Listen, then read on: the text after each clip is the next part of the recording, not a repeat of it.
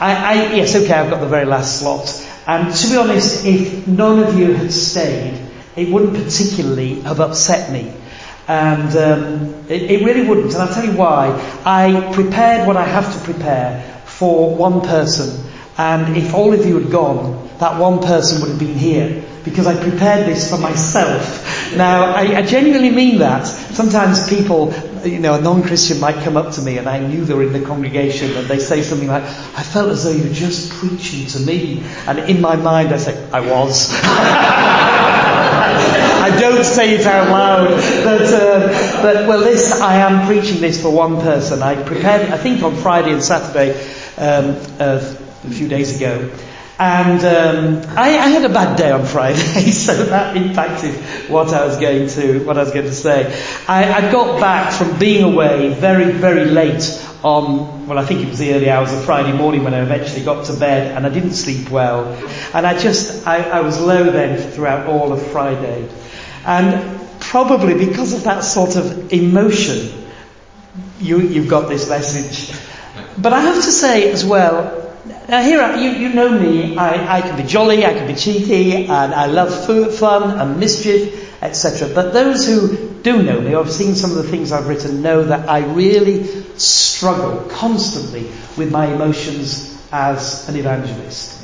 And I keep thinking I've passed the retirement age officially, I could just stop, and I may just. I'm tired of travelling, I'm tired of staying in cold bedrooms and cold beds and staying with people I don't particularly want to stay with, and trying to be nice, talking to them when I think I'd really, I'd like to go to bed if you don't mind.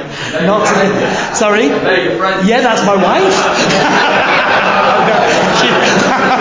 Oh, I'm in trouble now. If looks could kill, I was just cremated then. And they're my friends. Anyway, you've got the idea. I really do struggle. That I find tremendous joy in sharing the gospel, but I also struggle constantly with missions and with evangelism.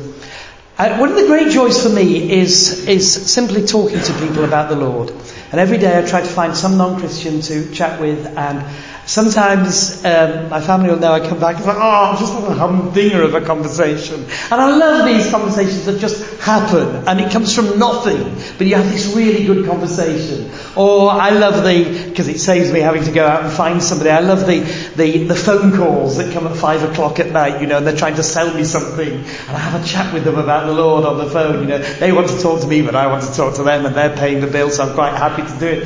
And sometimes we have really good conversations. I think this is wonderful. But, having said that, it troubles me immensely that, yes, I have these conversations day by day, some of them short, very short, some of them much longer, but I don't know that I'm really leading to the Lord, these people. And that bothers me. Good conversations, but are we actually seeing conversions? And I think I'm not interested in football at all, but the idea of we don't just want players who dribble, we want players who can get the ball into the goals, right? And I feel, Roger, I don't know that I do this very often, and it worries me. And you hear these marvellous stories, don't you, about what's happened through these wonderful saints of the past and how they were used. And I think, but that's not happening to me. So with that sort of backcloth, and I can't describe to you how heavy that emotion can be on me at times. So I really at times struggle just to keep going. With that backcloth, I want us to turn to Luke chapter 3, and I want us to look at it, please. And sharing all that, I'm just being honest with you. I'm not going on I don't want you to come and say, Roger, you're wonderful really, because I wouldn't believe you anyway. I'm not asking for pity, I'm just trying to be honest and share with you. And that's what I want to do. Just simply share my thoughts, which I hope will be encouraging to you, but I know they will be to me. Luke chapter 3. And I'm going to read it in the way that I personally think it should be read. Now, in the 15th year of the reign of Tiberius Caesar, Pontius Pilate being governor of Judea, Herod being tetrarch of Galilee, His brother Philip, tetrarch of Iturea, and the region of the Trachonitis, and Lysanias, tetrarch of Abilene, Annas and Caiaphas being high priests. The word of God came to John, the son of Zacharias, in the wilderness. I just think this is lovely. You have this array of dignitaries. But the word of the Lord came to John in the wilderness. So Luke, the historian, lists 7 historical figures. And in so doing, of course, he accurately, because he is a historian, a meticulous one, he's giving us the date. But he's actually not only giving us the historical date, he's giving us the state of the nation. We're told of a Roman emperor, of a Roman governor, of 3 tetrarchs, they were rulers over a province, and of 2 Jewish high priests. But each of the 5 civil names speaks of wickedness and intrigue, and the 2 religious names speak of a degenerate priesthood. So you've got these massive historical figures towering across, giving their shadow over all that's going on, but the word of the Lord came to Jonah, the son of Zacharias, in the wilderness. These 7 had status, so they were the celebrities of their day. They had influence. They were listened to. Their word was obeyed, and what they wished was usually done.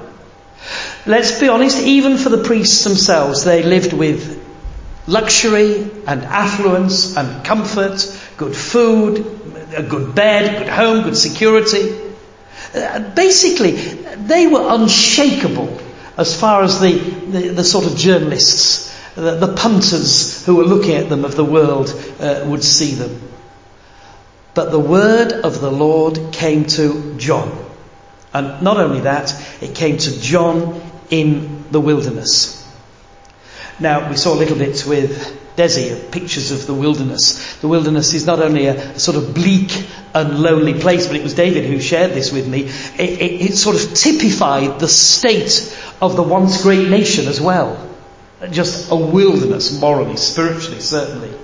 But to be in the wilderness, he didn't exactly go to the big civic centre for his meetings. He went out into the wilderness. And there weren't flyers saying, come and hear John, but people were intrigued by what he was saying, and they went into the wilderness to hear him. The word of the Lord came to John. Now, of course, your Bible students, you can go back in your mind and think, yes, that sort of phrase has come many times in the scripture. And it has. The word of the Lord came to Abraham. The word of the Lord came to Moses. The word of the Lord came to Samuel. The word of the Lord came to Joseph. The word of the Lord came to Isaiah. We've heard a lot about Isaiah in the last few days. Just a little throwaway tidbit. Alec Mattia said that he suspects that, yes, we know that Isaiah mingled in the sort of royal household. He was an aristocrat. He thinks Isaiah was a doctor. Probably the royal household's doctor, because of what he did, of course, for the king, etc. It's just an interesting, useless piece of information, but it's there. But the word of the Lord came to Isaiah. The word of the Lord came to Ezekiel. The word of the Lord came to Jeremiah. So again, these towering godly figures were people who'd heard the word of the Lord. Not just heard it, but the word of the Lord had come to them. It gripped them, it taken hold of them. And now the word of the Lord comes to John in the wilderness.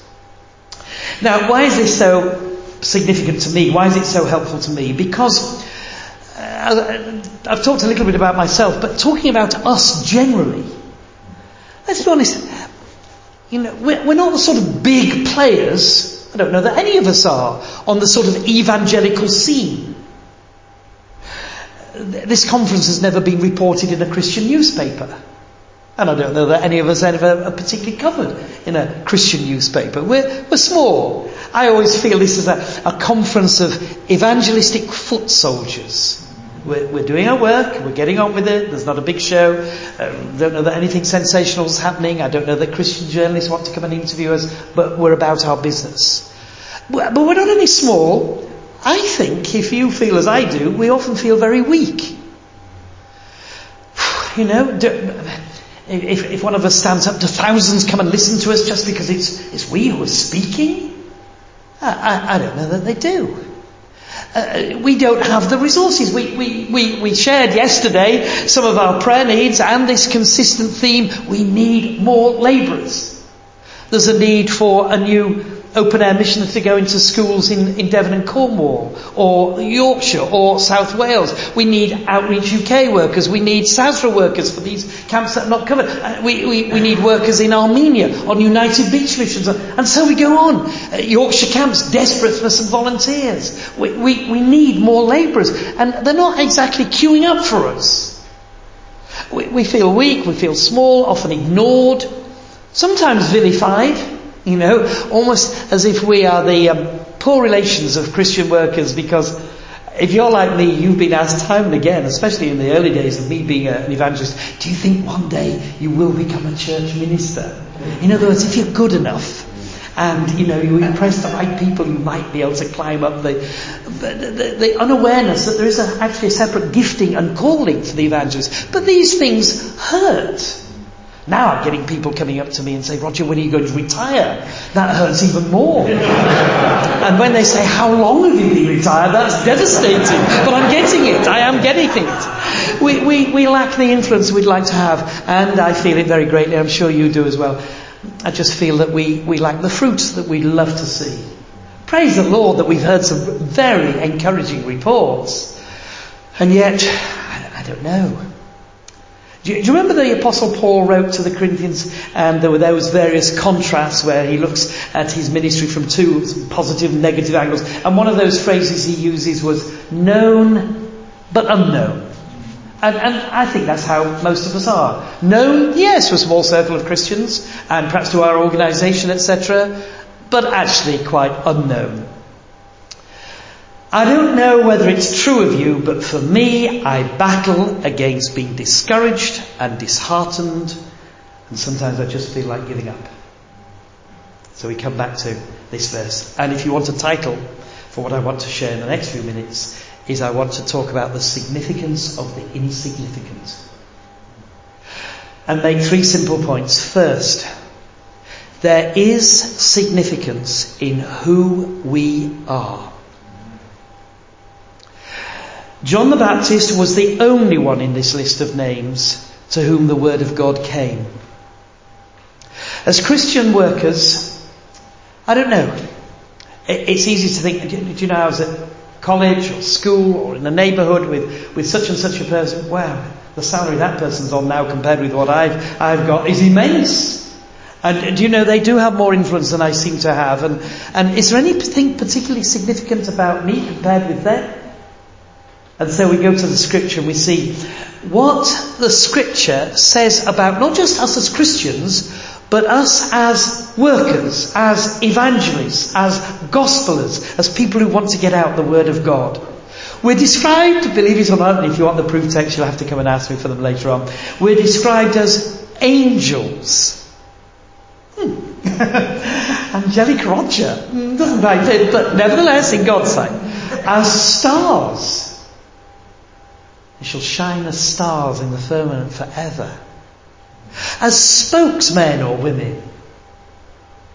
As stewards. We've received something and we're good stewards, we trust of it. As pillars. Solid, reliable. Part of the whole edifice. As rulers. You think, I don't know that I rule anybody. We have a message that makes its impact on the nation and on those we speak with. As labourers, yes, we know that, we're labourers, but we're God's labourers in His vineyard. As clouds. It's a funny description, but nevertheless, I heard a series on what the scripture says about clouds a little while ago. Oh, it's from David. What was it? Divine nethology. I've never heard that word before, but that apparently somebody who studied, or the study of clouds is nethology. Clouds. As planters. As shepherds, as watchmen, as trumpeters. I love the sound of a trumpet when it's well played. As trumpeters, as fathers, spiritual fathers to people, as builders, as ambassadors. These are all descriptions of us, of you, and of me, from God's perspective. Do we feel insignificant? Oh, not in God's sight. This is an incredibly significant calling. We are God's people, and every one of us is known to Him. I love the fact that at the end of Romans chapter 16, Paul writes and sends greetings to various people. I've got an evangelistic sermon just on those names. I once counted up, and I found that there may be more, but I found that Paul specifically mentions by name 96 different people. You think of the sort of mightiness of the Apostle Paul, this great theologian, this great pioneer of the gospel throughout the then known world, the one who gave us so much of Scripture, and yet 96 people, most of whom we've never heard of, but who were precious not only in the sight of the Apostle Paul, but in the sight of the Lord Himself, known to Him. Now, not all 96 are in the Romans 16 passage, but elsewhere as well. But in Romans 16, you get mention of the city treasurer, the sort of chancellor of the exchequer of a province, and somebody called Quartus. Now, the city treasurer, fairly influential and important. Quartus? Well, what sort of a name is that? It's just number 4. So who is this guy? He's presumably a slave who doesn't even have a name. He just has a number, but Paul remembers him and sends greetings not only to the Chancellor of the Exchequer, but remember Quartus, number 4. Lovely. In the sight of God, we are known. We are precious. And yes, when you and I die, there may be an exception here, I don't know, they're not going to raise a statue in the park for Roger Carswell, for a pigeon to sit on and do its droppings, but they're not going to raise a statue in the park for me. I doubt if I'll even be in the obituary column of the Horsforth or the Wharfdale Observer. That's not even going to happen, never mind some national newspaper. But actually, there's something more important than that. I am a child of the King. And the King has not only loved me and saved me and given Himself for me, but called me to minister and to share as an ambassador His message. And when eventually the great accounting day comes, it will not be David Cameron giving out honours to his cronies. It will be the Lord welcoming us because we are in Christ. And all that we are is significant for Him. But then secondly, there is significance in where we work. Now, I just want you to pause for a moment here, because, again, it's not just a sort of light, flippant point I want to make. I believe this is very, very important. John was in the wilderness. David, if you don't mind me mentioning you again.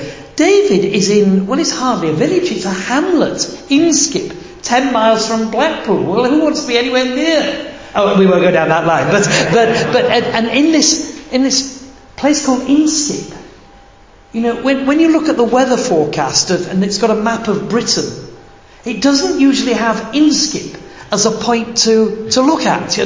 All right, I live near. But is it important that a David is in Inskip or I am in Horsforth? Well, God plants us there. I love the fact that in the Gospel of Luke, just that one alone, you can increase the number if you go to the other Gospels, 9 times we read of the Lord Jesus Christ going to the villages. Now that isn't the normal received wisdom. Today the idea is, let's go to the places of power and influence and density of population. Let's go there, and then who knows, things might spread out. But Jesus didn't do that. UCCF, and I don't want to be critical of them, but they have this idea of the trickle-down effect. Let's go to the high flyers. So huge resources put into the major universities, not as much in the smaller universities or the newer universities, but let's go to these influential people.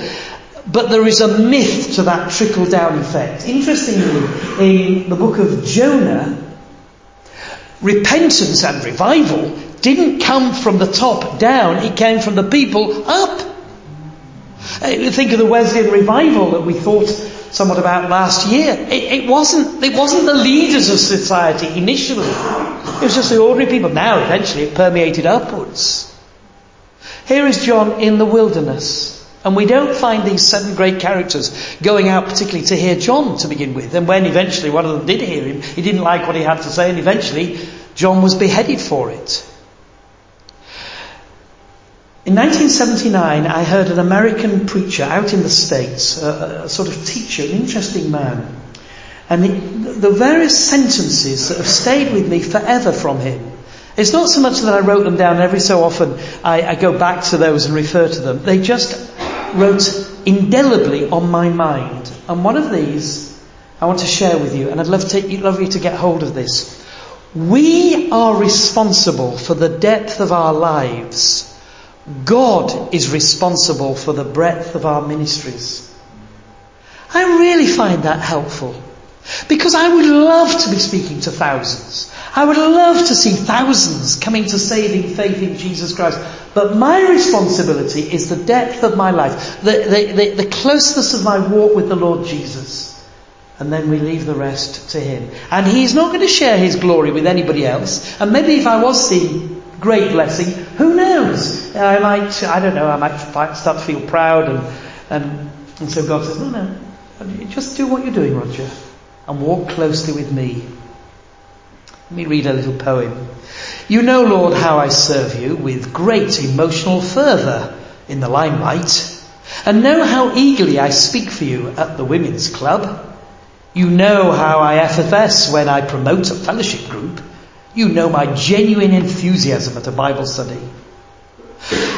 But how would I react, I wonder, if you pointed to a basin of water and asked me to wash the calloused feet of a bent and wriggled old woman, day after day, month after month, in a room where nobody saw and nobody knew? You see, significance depends on who decides what is significant. When I was 17, I was asked by the National Young Life Campaign, Young Life in Leeds, to arrange a coach trip from Leeds to Harrogate to go and hear a Northern Irish evangelist whose name I've forgotten now. Anyway, it was my responsibility to book the bus, and they were just getting me into the idea of organising evangelistic events, and of course that was very, very helpful. And there was a 17-year-old girl who came on that bus. I told her this many times. I can still remember the earrings. I wasn't particularly attracted to her, so don't misunderstand, but she'd got 3 sort of emerald green bubbles on both ears. Anyway, she wasn't a Christian, but at that particular evangelistic meeting, she went forward and was converted. When the appeal was made, she trusted the Lord. Sometime later, I was preaching at the evangelistic event, and a guy professed to trust the Lord, and eventually became an elder of a church, and she married him. And they asked me to speak at the wedding, which I did. It was a great joy to my heart, you can imagine. But then she was diagnosed, she was still in her 20s, she was diagnosed with multiple sclerosis. And when her husband, yes, an elder of a church, found out she'd got MS, he said, I'm not staying around for this, and just walked out on her, leaving her and her 2 girls. And it was tragic, really, because she quickly deteriorated. And she spent just over 20 years lying in a Leonard Cheshire bed in one of his homes in Cleckheaton. And I didn't go as often as I should, but at least at Christmas and sometimes a couple of times in between, I used to just go and see Lynn. And I saw her deteriorate. So eventually, the last few years, she couldn't speak. And she had to be fed, and you can imagine all the rest. But do you know, until the very end, when things changed, sadly, she was radiant. She never grumbled. She never questioned God. Life had treated her very, very harshly indeed. But there was a joy, there was a peace, there was a calm, there was a deep spirituality about her that was, I don't know, it was infectious. And you talk to the staff and they were all amazed. I took her funeral just a couple of years ago, but I remember thinking sometimes God asks us to live with pain and glorify Him in the living with it. And it doesn't naturally fit into my very active, get out and go for them, let's do as much as we can, let's evangelise as quickly as we can. It doesn't quite fit in. But then who am I to decide who decides what is significant? On this occasion, God saw significance very, very differently from the way that I would naturally decide. True significance impacts eternity. The people who are in the headlines today, I haven't read the newspapers, but they're impacting time, but are they impacting eternity? True significance glorifies God.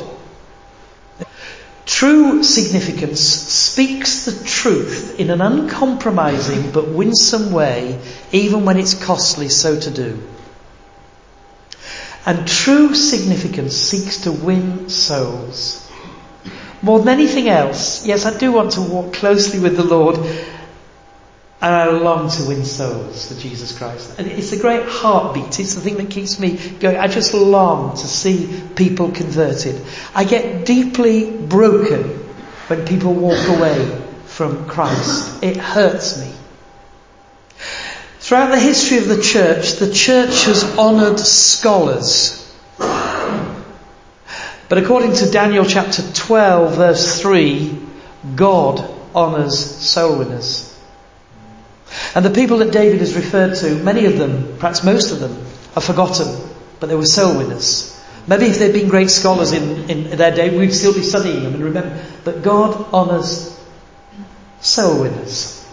In Daniel chapter 12 verse 3, it's interesting, it's those who turn many to righteousness. But in James, it's those who turn just one to righteousness. The value of a soul is such, there is nothing more significant to do than to win precious souls for the Lord Jesus Christ. In fact, the gospel is compared to a treasure. So to pass on this treasure is going to be immensely significant.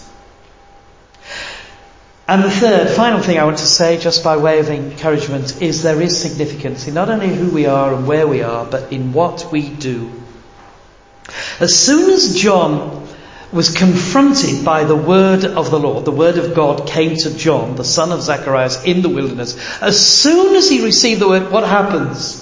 Verse 3, he went out into all the regions around the Jordan, preaching a baptism of repentance, the remission, the forgiveness of sins, as it is written. And so it goes on to quote scripture. And then verse 7, then he said to the multitudes that came out, be baptized by, he came out to be baptized by him, brood of vipers, etc. Pretty straight sort of talking. Now he was a prophet. And I don't know that we're prophets, and I don't know that we should be talking quite the same way. Our message is to proclaim Christ crucified and risen, and the need to repent and receive forgiveness of sins. The word preach, I don't know Greek, but the word preach I understood could equally be translated evangelized. He received the word, and then he went out and proclaimed. He evangelized. Proclaiming the gospel is the most important thing. The greatest act of friendship I can show to anybody is to share with them about the Lord Jesus. And the greatest act of tyranny is to know the gospel and to not tell people about Christ. A couple of years ago I was doing a mission in Cambridge, an Anglican church in Cambridge, and they talked to me about various people they wanted me to interview, because I like to interview for half an hour, a bit more, and then preach for about half an hour. And the final one was a man called Professor Ian White. Now, I don't get particularly nervous either about preaching or about interviewing, but I was nervous about Ian White because I just felt, he is the master of Jesus College. Now, to be a student at Cambridge University, you're going to be pretty bright. To be a professor at Cambridge University, you are incredibly bright. To be the master of the college, in other words, the head professor of all the professors, you're a sort of brain with a body attached, and the body doesn't really matter. And I was to interview him, and Roger, you're such a big brain. What can you possibly... Anyway, I interviewed this guy, and I'll never forget how he ended. I asked him a question, I forgot what that was, and this is what he said in the very final answer. Roger, you have to understand, I am not an academic who happens to be a Christian. I am a Christian who happens to be an academic. What a great sentence. And bless him, he wrote to me last week, just a lovely little encouraging note. There's no need to do that. But. Or in a very similar way, do any of you remember the name Val Grieve, that Manchester-based solicitor who used to go around speaking on the evidence for the resurrection? I remember interviewing him on one occasion, and I just began quite, light-heartedly, flippantly, and I said, Val, what do you do for a living? He said, to pay my bills, I am a solicitor, but my real business is to tell people about the Lord Jesus Christ. Great answer. And what a great way to start an interview. That is what we're about. And okay, it's another year before we meet like this, and I know many of you will be meeting in your groups, your organisations, and having fellowship in church, etc. Many, many more times before. But let's be honest, next week we'll be on the doors, or in the open air, or in the barracks, or in a pulpit where people don't particularly want to hear you speaking, But what are we really about? We're about proclaiming this wonderful message, God's message. Cast your bread upon the water. And yes, you will, as it were, gather in due time. We're not clear as to what it means, but I think the idea is you cast that which could be seen as a sort of seed onto the water, and it scatters, and who knows where it might end up, but it will eventually produce some fruit. Clearly it's more productive to sow in soil, but the idea is cast your bread on the water, sow anywhere, everywhere. You sit on a bus and you have a little chat, and you never meet that person again, but who knows? You stand next to somebody in a bus queue. You meet them on a train. You're in a supermarket. You're just able to get in a word here, a word there. You preach and you think, is anybody listening? Oh well, yes, actually there was somebody. Oh well, they've gone. But who knows? Who knows? You speak to a new recruit in Catterick. He's just 16 or 17. He's nervous, he's scared, and yet he's belligerent. And you share something and he just seems to dismiss it, but who knows what's going on in his heart. Some of you will know the name Dave Burke he ministers nowadays in Sunderland. And he's a very able minister. How was he converted? He was on a mountaineering or hill climbing holiday in Austria. He'd parked his car. When he came back down from hill climbing, there was a Mark's Gospel tucked under his windscreen wiper. He'd never read the Bible before, but he took it and he read it and he trusted Jesus Christ as his Lord and said, Who left that Mark's Gospel? Well, perhaps nobody knows, but it was there and God used it. There is incredible significance in all that we're doing. And the wickedness of the day and age in which we live, where there is such great pressure, is no excuse, no reason for slackness. We are to be about our Father's business. We are to work while it's still day, and even if it's becoming dusk, we're still to work. Because there's not only significance in what we're doing, but linked to that in what we're saying. John preached baptism, he preached repentance. Interesting, Luke in his gospel tells us nothing about what he was wearing or what he was eating. We know what he was wearing, and it was pretty rough and uncomfortable. What he was eating, well, it's not exactly flavour of the month, is it? But never mind.